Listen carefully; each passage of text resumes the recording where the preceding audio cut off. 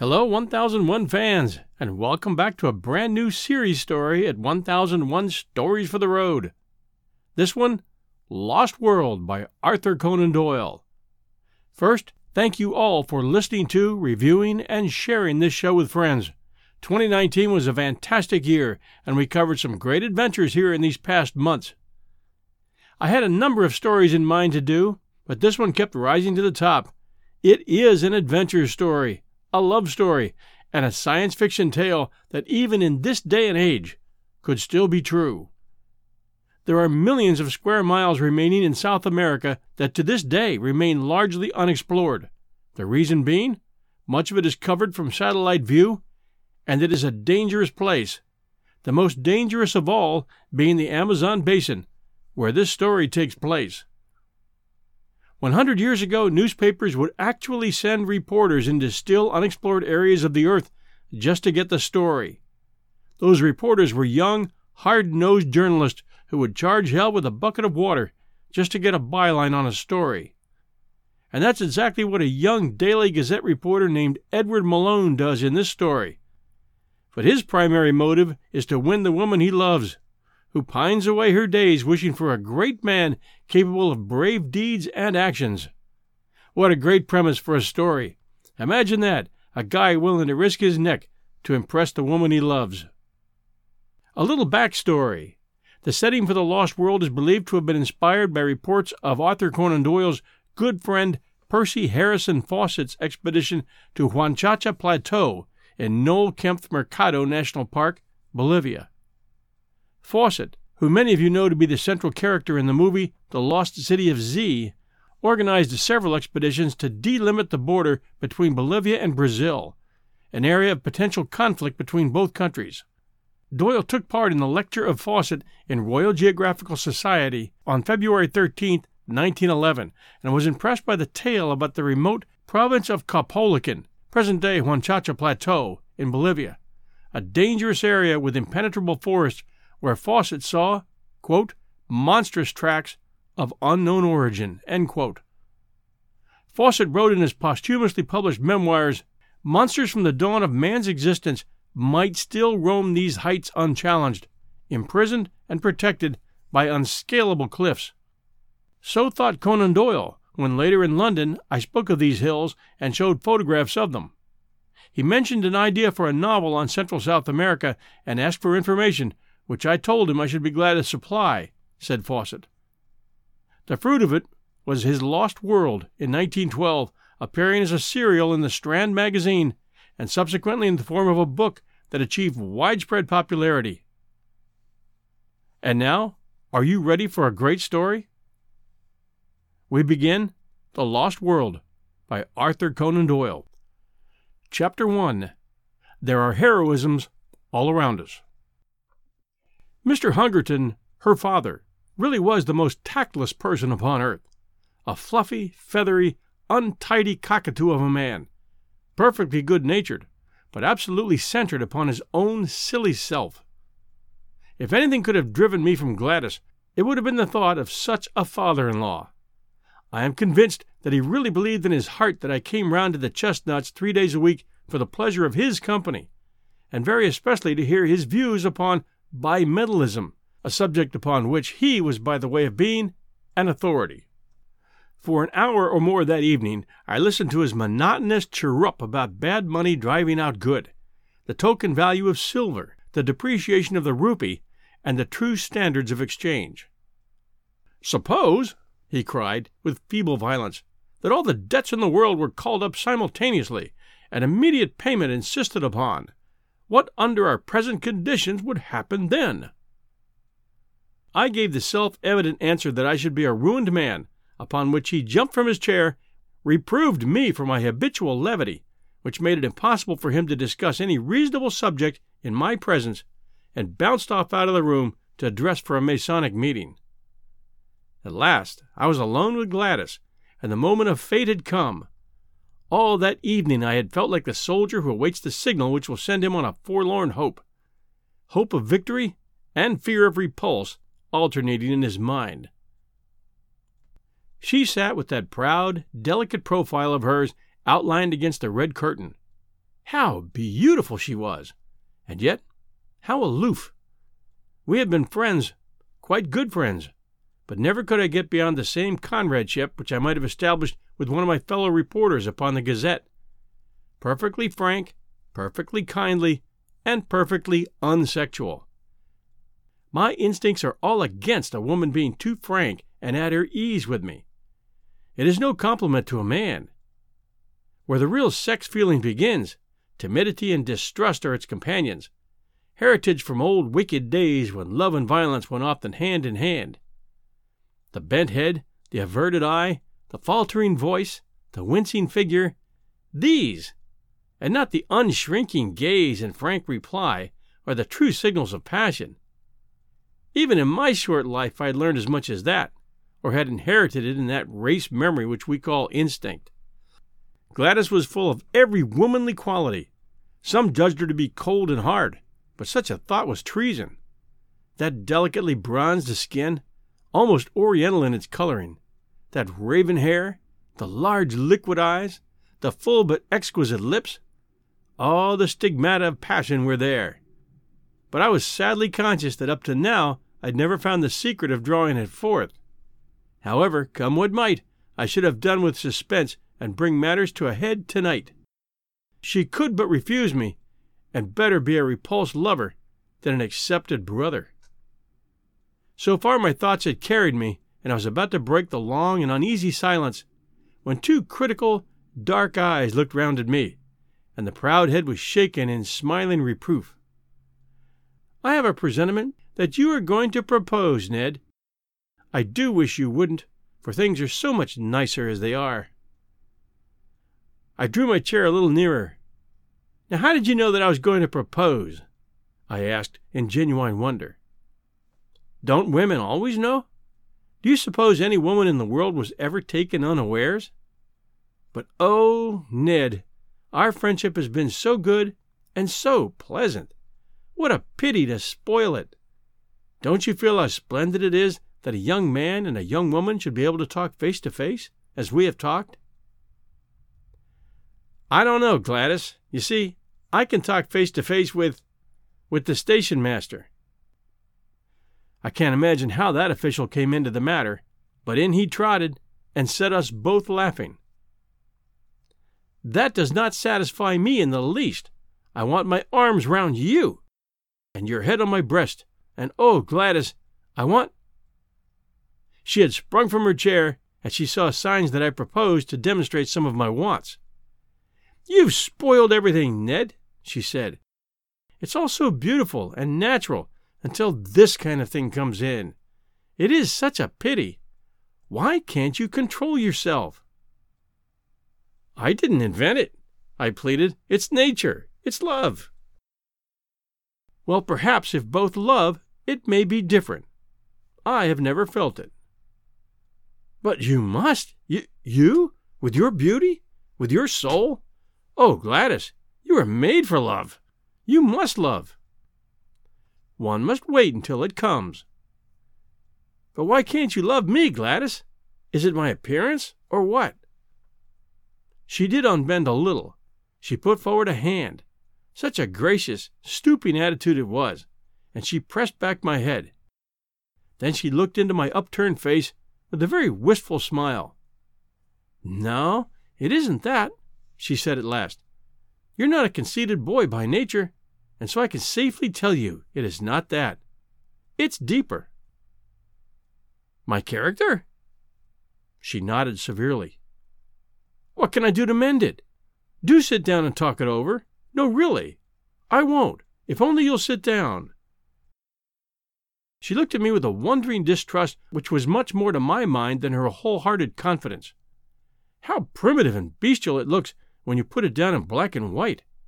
And perhaps, after all, it is only a feeling peculiar to myself. Anyhow, she sat down. "Now tell me, what's amiss with me?" "I'm in love with somebody else," said she. It was my turn to jump out of my chair. "Oh, it's nobody in particular," she explained, laughing at the expression on my face. "Only an ideal. I've never met the kind of man I mean." Well, tell me about him. What does he look like? Oh, he might look very much like you. How dear of you to say that. Well, what is it that he does that I don't do? Just say the word. Teetotal, vegetarian, aeronaut, theosophist, Superman. I'll have a try at it, Gladys, if you'll only give me an idea what would please you. She laughed at the elasticity of my character. Well, in the first place, I don't think my ideal would speak like that, said she. He would be a harder, sterner man, not so ready to adapt himself to a silly girl's whim. But above all, he must be a man who could do and who could act, who could look death in the face and have no fear of him. A man of great deeds and strange experiences. It is never a man that I should love, but always the glories he had won, for they would be reflected upon me. Think of Richard Burton. When I read his wife's life of him, I could so understand her love. And Lady Stanley. Did you ever read the wonderful last chapter of that book about her husband? These are the sort of men that a woman could worship with all her soul, and yet be the greater, not the less, on account of her love, honored by all the world as the inspirer of noble deeds. She looked so beautiful in her enthusiasm that I nearly brought down the whole level of the interview. I gripped myself hard and went on with the argument. We can't all be Stanleys and Burtons, said I. Besides, we don't get the chance. At least, I never had the chance. If I did, I should try to take it. But chances are all around you. It is the mark of the kind of man I mean that he makes his own chances. You can't hold him back. I've never met him, and yet I seem to know him so well. There are heroisms all around us just waiting to be done. It's for men to do them, and for women to reserve their love as a reward for such men. Look at that young Frenchman who went up last week in a balloon. It was blowing a gale of wind, but because he was announced to go, he insisted on starting. The wind blew him 1,500 miles in 24 hours, and he fell in the middle of Russia. That was the kind of man I mean. Think of the woman he loved, and how other women must have envied her. That's what I should like to be. Envied for my man. I'd have done it to please you. But you shouldn't do it merely to please me. You should do it because you can't help yourself, because it's natural to you, because the man in you is crying out for heroic expression. Now, when you described the Wiegand coal explosion last month, could you not have gone down and helped those people, in spite of the choke damp? I did. You never said so. There was nothing worth bucking about. I didn't know. She looked at me with rather more interest. That was brave of you. I had to. If you want to write good copy, you've got to be where the things are. What a prosaic motive. It seems to take all the romance out of it. But still, whatever your motive, I'm glad that you went down that mine. She gave me her hand, but with such sweetness and dignity that I could only stoop and kiss it. I dare say I am merely a foolish woman with a young girl's fancies, and yet it is so real with me, so entirely part of my very, very self, that I cannot help acting upon it. If I marry, I do want to marry a famous man. And why should you not? I cried. It is women like you who brace men up. Give me a chance, and see if I will take it. Besides, as you say, men ought to make their own chances, and not wait till they're given. Look at Clive, just a clerk, and he conquered India. By George, I'll do something in the world yet. She laughed at my sudden Irish effervescence. Why not? She said. You have everything a man could have. Youth, health, strength, education, energy. I was sorry you spoke, and now I'm glad, so glad, if it wakens these thoughts in you. And if I do? Her dear hand rested like warm velvet upon my lips. Not another word. You should have been at the office for evening duty half an hour ago, only I hadn't the heart to remind you. Some day, perhaps, when you have won your place in the world, we shall talk it over again. And so it was that I found myself that foggy November evening pursuing the Camberwell tram with my heart glowing within me, and with the eager determination that not another day should elapse before I should find some deed which was worthy of my lady. But who in all this wide world could ever have imagined the incredible shape which that deed was to take, or the strange steps by which I was led to the doing of it? And, after all, this opening chapter will seem to the reader to have nothing to do with my narrative. And yet there would have been no narrative without it, for it is only when a man goes out into the world with the thought that there are heroisms all around him, and with the desire all alive in his heart to follow any which may come within sight of him, that he breaks away as I did from the life he knows, and ventures forth into the wonderful mystic twilight land where lie the great adventures and the great rewards. Behold me, then, at the office of the Daily Gazette, on the staff of which I was a most insignificant unit, with the settled determination that very night, if possible, to find the quest which should be worthy of my Gladys. Was it hardness? Was it selfishness, that she should ask me to risk my life for her own glorification?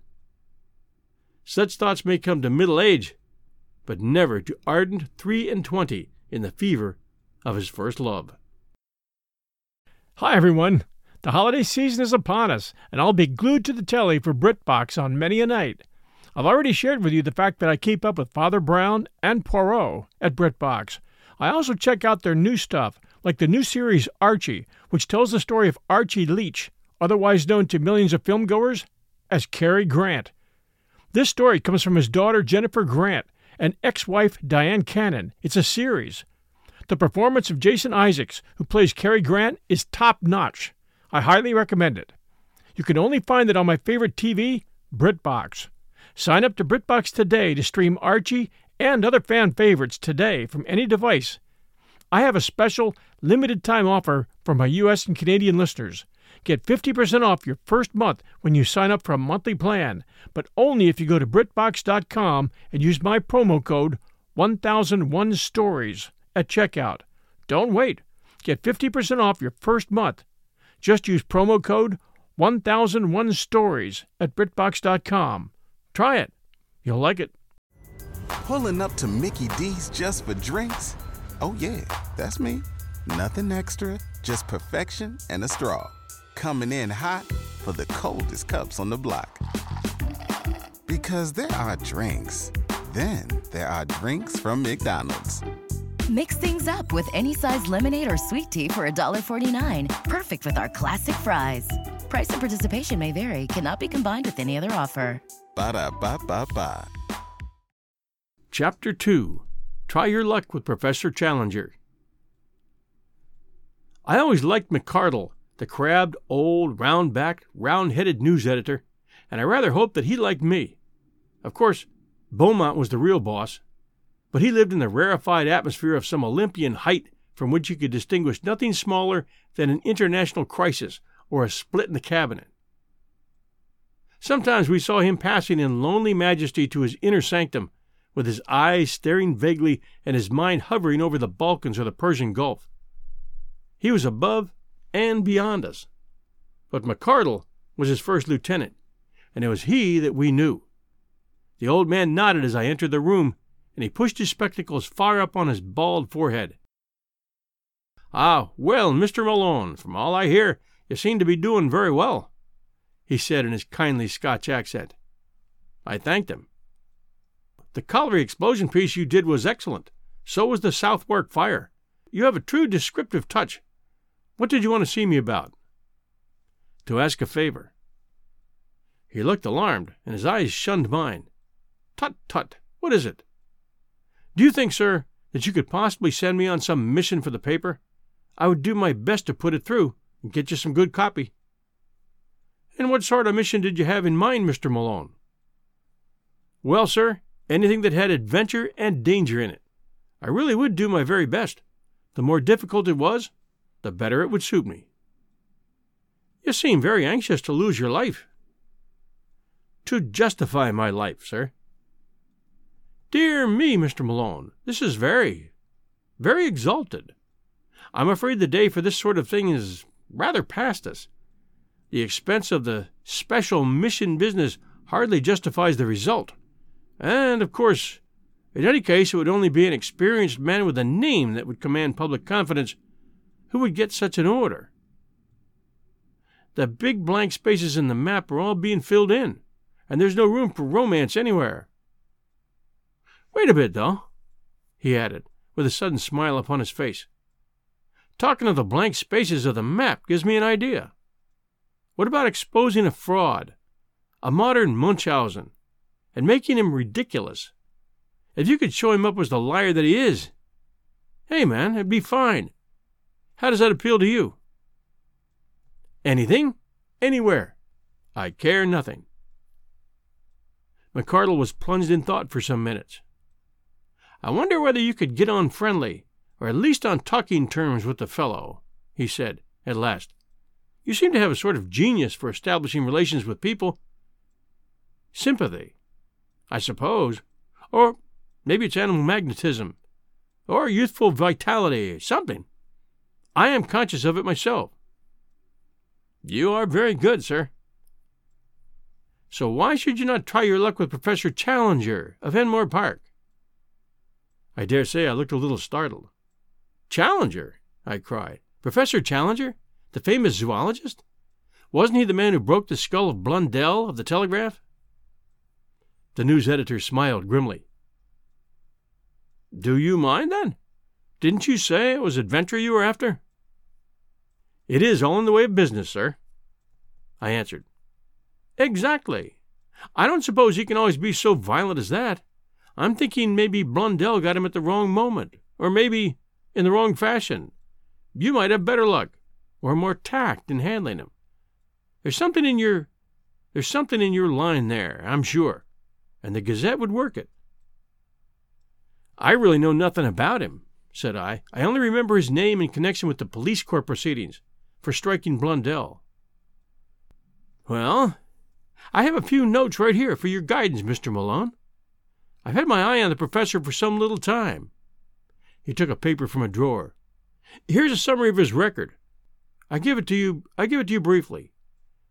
Challenger, George Edward, born Large, New Brunswick, 1863.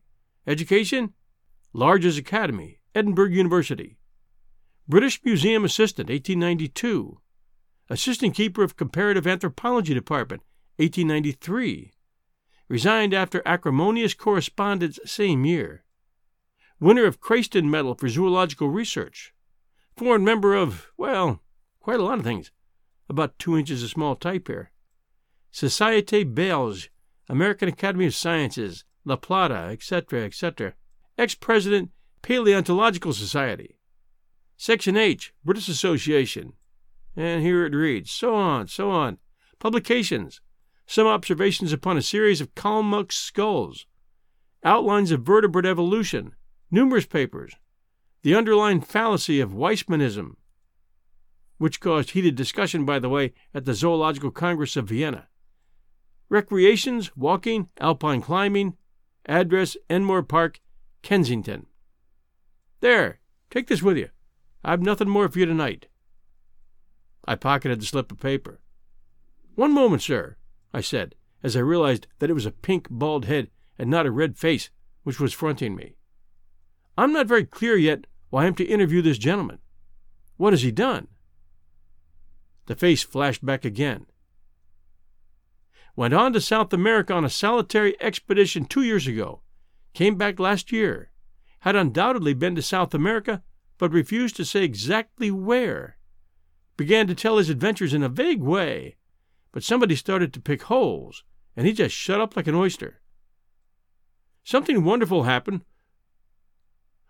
Either something wonderful happened, or the man's a champion liar, which is the more probable supposition. Had some damaged photographs, said to be fakes. Got so touchy he assaults anyone who asks the questions, and heaves reporters down the stairs. In my opinion, he's just a homicidal megalomaniac with a turn for science. That's your man, Mr. Malone. Now off you run, and see what you can make of him. You're big enough to look after yourself.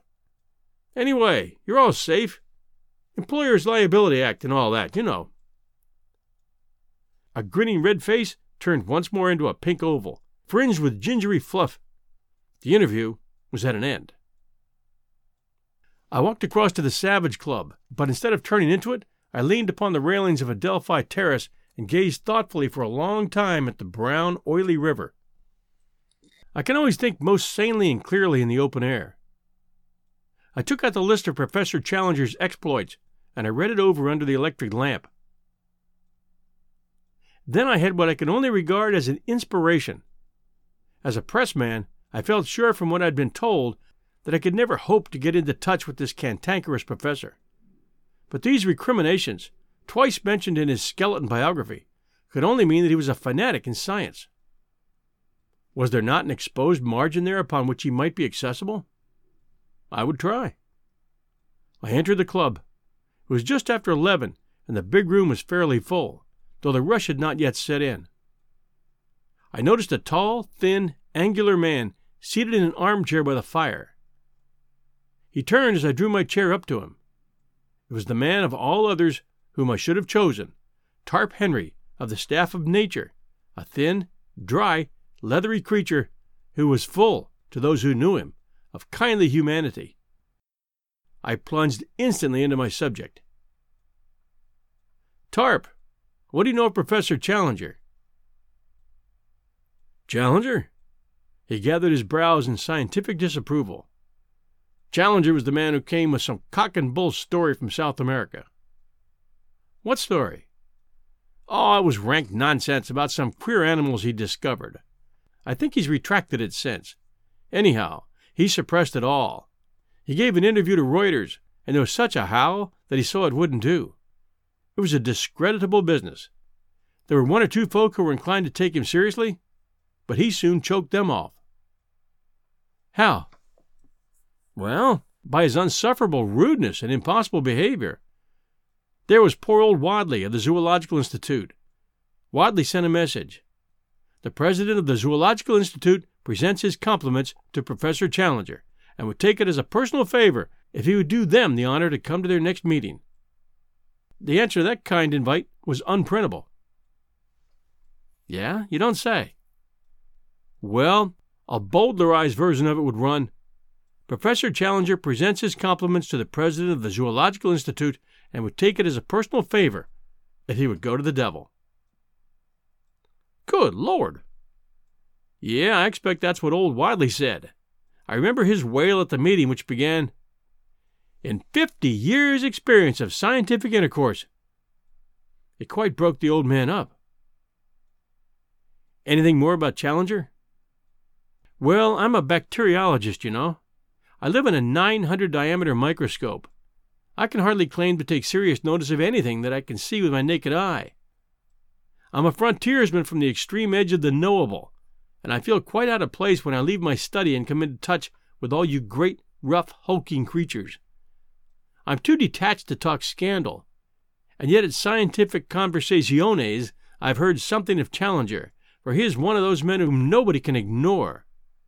He's as clever as they make 'em, a full-charged battery of force and vitality, but a quarrelsome, ill-conditioned faddist, and unscrupulous at that. He had gone the length of faking some photographs over the South American business. You say he's a faddist. What's his particular fad? Oh, he has 1,000, but the latest is something about Weissman and evolution. He had a fearful row about it in Vienna, I believe. Can you tell me the point? Nah, not at the moment. I can't think of it. But a translation of the proceedings exists. We have it filed at the office. Would you care to come and take a look? Yeah, that's just what I want. I have to interview the fellow, and I need some lead up to him. It's really awfully good of you to give me a lift. I'll go with you now, if it isn't too late. Half an hour later, I was seated in the newspaper office with a huge tome in front of me, which had been opened at the article, Weissman versus Darwin, with the subheading, Spirited Protest at Vienna. Lively Proceedings. My scientific education having been somewhat neglected, I was unable to follow the whole argument. But it was evident that the English professor had handled his subject in a very aggressive fashion, and had thoroughly annoyed his continental colleagues. Protests, uproar, and general appeal to the chairman were 3 of the first brackets which caught my eye. Most of the matter might have been written in Chinese for any definite meaning that it conveyed to my brain. "I wish you could transfer that into English for me," I said, pathetically, to my helpmate. "Well, it is a translation. I guess I'd better try my luck with the original.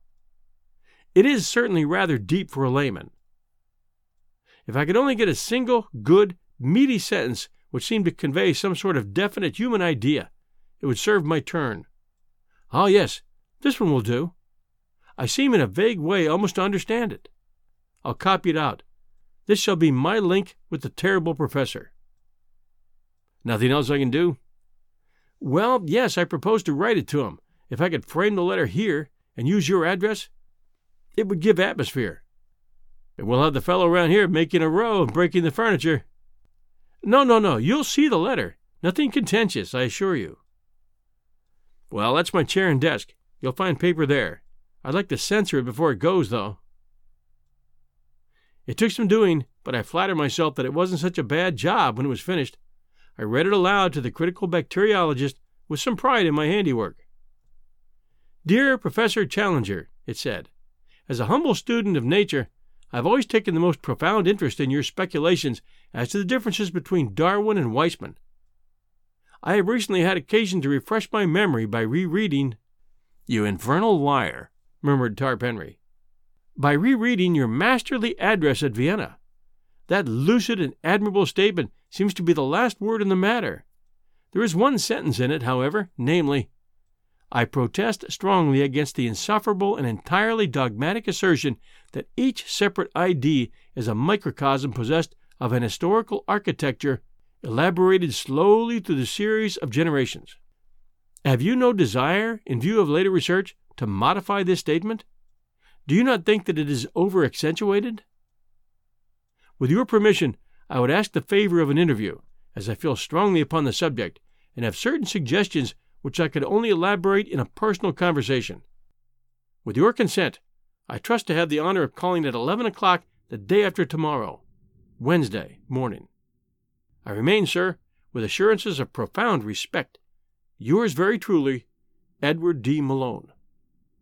"How's that?" I asked, triumphantly. "Well, if your conscience can stand it. It's never failed me yet." "But what do you mean to do?" "Just to get there. Once I'm in his room, I may see some opening.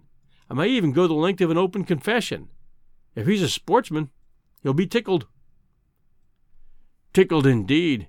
He's much more likely to do the tickling. Chain mail, or an American football suit. That's what you'll want. Well, goodbye. I'll have the answer for you here on Wednesday morning, if he ever deigns to answer you.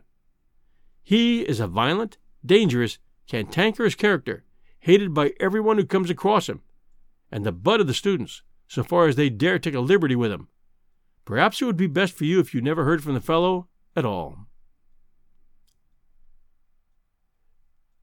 Thanks for joining us today for Chapters 1 and 2 of The Lost World by Arthur Conan Doyle. Join us next Sunday night for Chapters 3 and 4. Meanwhile, if you enjoy our show or shows, please do send us a review. We would appreciate that very much. We'll be back next Sunday night, 8 p.m. Eastern Time, 1001 Stories for the Road.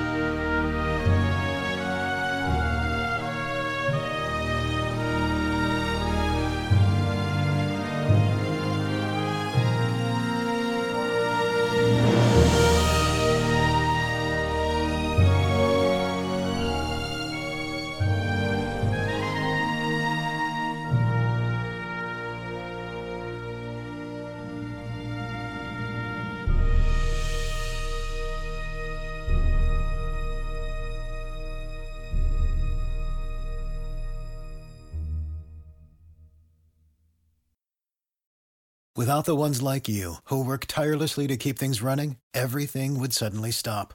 Hospitals, factories, schools, and power plants, they all depend on you. No matter the weather, emergency, or time of day, you're the ones who get it done. At Grainger, we're here for you with professional-grade industrial supplies. Count on real-time product availability and fast delivery. Call, click Grainger.com, or just stop by. Grainger, for the ones who get it done.